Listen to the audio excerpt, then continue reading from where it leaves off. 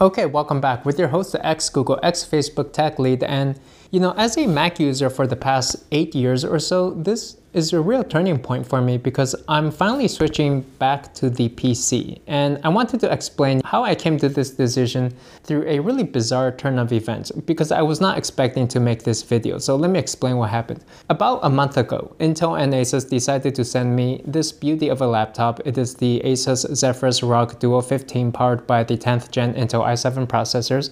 It's a very nice gaming laptop and I thought, okay, cool, maybe I can play some games on that, make a video about it, and that'll be that. But then after that, I was left with both of these laptops and I found myself continuing to play games on the PC, delighted by the technological advancements that the PC laptops had made above standard typical MacBook fare. Like for example, you've got a dual touchscreen here, RGB keyboards. This monitor is 300Hz refresh rate compared to just say 60Hz from the MacBook Pro. And of course, the graphics card, an NVIDIA RTX 2070, latest state-of-the-art graphics for playing the newest games out there. But in any case, I was planning for an extended trip, so I was thinking, okay, I'm gonna bring the MacBook Pro. Now this keyboard is terrible, it's still the butterfly switcher, so I was going to bring an HHKB keyboard with me to pair along with that. And then even still, I would not be able to play any games. And frankly, for me, since I travel quite a bit, I was getting really tired of always leaving my PlayStation 4 at home, and I wanted to be able to get back into gaming more. And I just felt that this isn't a good lifestyle. It's not the lifestyle of a millionaire if I'm just out there not able to enjoy games and not really able to taste the luxuries of life. So I thought, okay, I'm going to bring this laptop to the PC gaming laptop. And then I also have an iPad Pro here, which I like to bring along when I'm on the trains or at the airport or in a cafe for some lightweight computer usage. And then I realized it's a lot of stuff. Do I really want to carry all this stuff with me? So I started thinking about ways to downsize. And so it all got me thinking about one of the most popular setups people have today, which is that you have a gaming desktop PC at home, and then you can pair that with another lightweight laptop for when you're on the go. And then that laptop would be very lightweight, like say a MacBook Air, a Chromebook, or a very cheap laptop. And then I realized, well, what if I were to use the iPad Pro here as my cheap lightweight laptop, and then I can carry this PC as my gaming PC at home? And that pretty much sets up my combination. Then I can have something lightweight for when I'm on the go at the airport or on the trains. And then I can use this PC laptop kind of like my home gaming setup, good for gaming, coding, content creation, video editing, or any type of heavy-duty productivity work. Not to mention, I can bring this around when I go traveling, dock it in hotels, and still have full access to everything I need right here. Now, the funny thing is, the more I think about the MacBook, I mean, yes, it is a very productive machine. The OS is very clean. I probably do prefer Mac OS to Windows. I'm more productive on it. Or it could just be that I'm not used to Windows quite yet. But it also got me thinking that this productivity machine should not belong in the hands of a millionaire, right? Like, this is for employees, people who need to get work done. Why do I need to be so productive all the time? Can I sustain like a 10% drop in productivity in exchange for having some of the coolest, latest hardware out there, advanced graphics, and gaming capability? And when I was thinking about what am I actually doing on the Mac, well, 90% of that activity is Chrome, and Chrome is available on Windows as well. The experience is virtually identical. And then I also spend a lot of time in Adobe Premiere Pro for video editing, Photoshop, and those Adobe licenses transfer right over to Windows as well. It's cross-compatible so that you don't have to buy the licenses twice as you used to have to. And then I also do some coding on the terminal using Visual Studio Code or Sublime Text.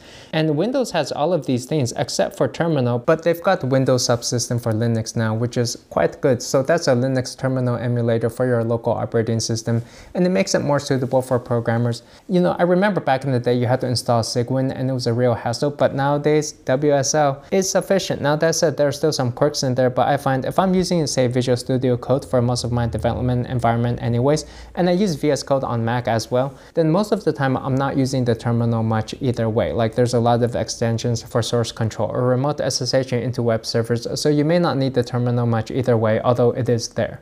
And actually, even for content creation, like when I'm editing videos in Premiere, I find that I can drag the timeline onto the second screen and then use that to edit my videos. And then for the main screen, I can see my video very nice and large, which makes it a nicer workflow for me.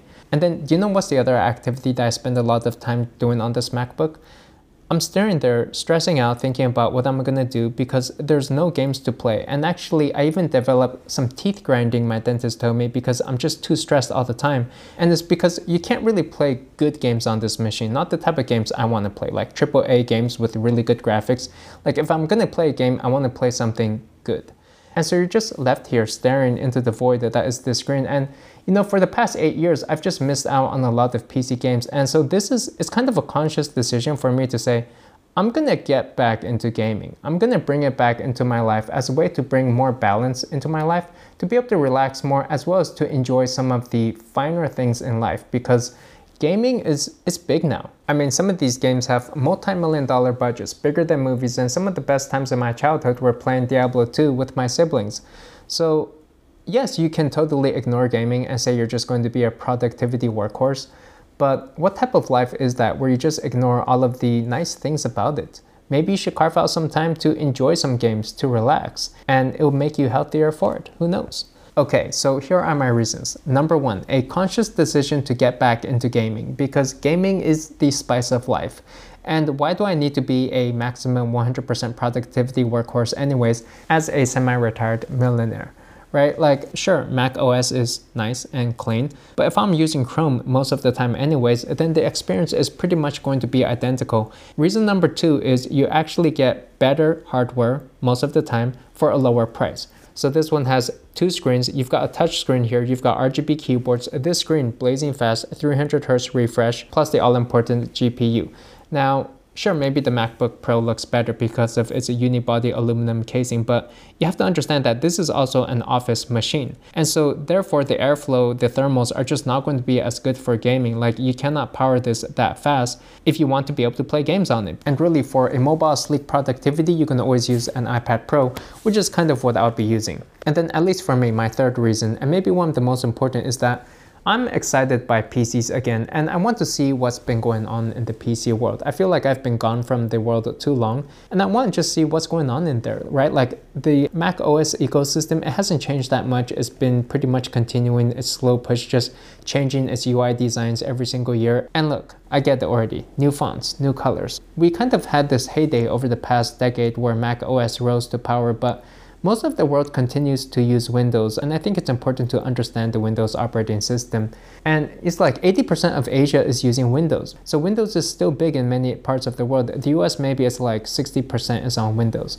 But you know, if anything can take down MacBooks, I would say it is gaming laptops. Especially as more of our usage consolidates to just surfing the net on Chrome or Firefox, then you know what really separates apart the PC from the Mac is going to be maybe gaming capability, lower prices for more advanced hardware, or maybe it's simply what you find to be more technologically inspiring for you, considering that both of these machines are pretty similar at this point. Now, for those of you who are also making the switch from Mac to Windows, I have a few tips for you to help you out. Number one is that I'm using Sharp keys with auto hotkeys for the keyboard shortcuts in order to use the same keyboard layout as I use on the Mac, just to make my transition over easier. So I will have links to the scripts that I'm using in the video description below if you want to check that out and use my same key scripts. And I'm also using Google Drive to share files across my devices. On MacBook, yeah, maybe you had AirDrop, it was fast over Bluetooth. Google Drive, it goes over Wi-Fi, maybe a little bit slow, but it may be fine for your usage if you don't transfer files all too often, or you can also use a cable if you wanted to. And then for coding, I'm using Windows Subsystem for Linux with Windows Terminal, which mostly works, although there's still some issues, like there's not great support for finding words in the terminal, remote mounting file systems and then opening files using an external editor, or opening symbolic links to files using external editors, and various fringe cases. Now there are workarounds for all of this, and I also find that if you're just using, say, Visual Studio Code for most of your development workflow anyways, then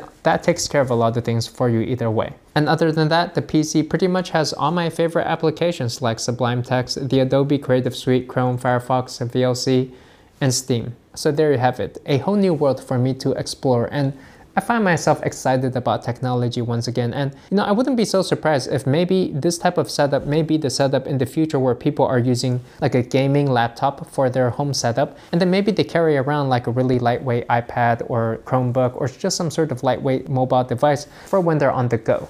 Oh, and one more thing I almost forgot, but I wanted to show you. I'm also going to be bringing along for my travels this, a smaller, lightweight, portable charger. So this is using a new type of charging technology known as GaN, or gallium nitride. And so when you compare this to, say, a traditional Apple charger, it's actually smaller, not to mention it contains 2 USB-C charging ports so that you can charge multiple devices, maybe your phone and a laptop. So this one in particular is the Chotech 100-watt charger. Thanks to Chotech for providing this for us. Not to mention, they also have this braided cable. It's a very softer, lighter weight type of material compared to, say, traditional cables that are hard and plasticky and very stiff. I'll have links for these, by the way, in the description if you want to learn more. But let me know, what are your thoughts on the ideal setup of machines to have? Post them in the comments below. I'll see you there. And if you liked the video, please give it a like and subscribe. I appreciate that, and I'll see you in the next one. Thanks. Bye.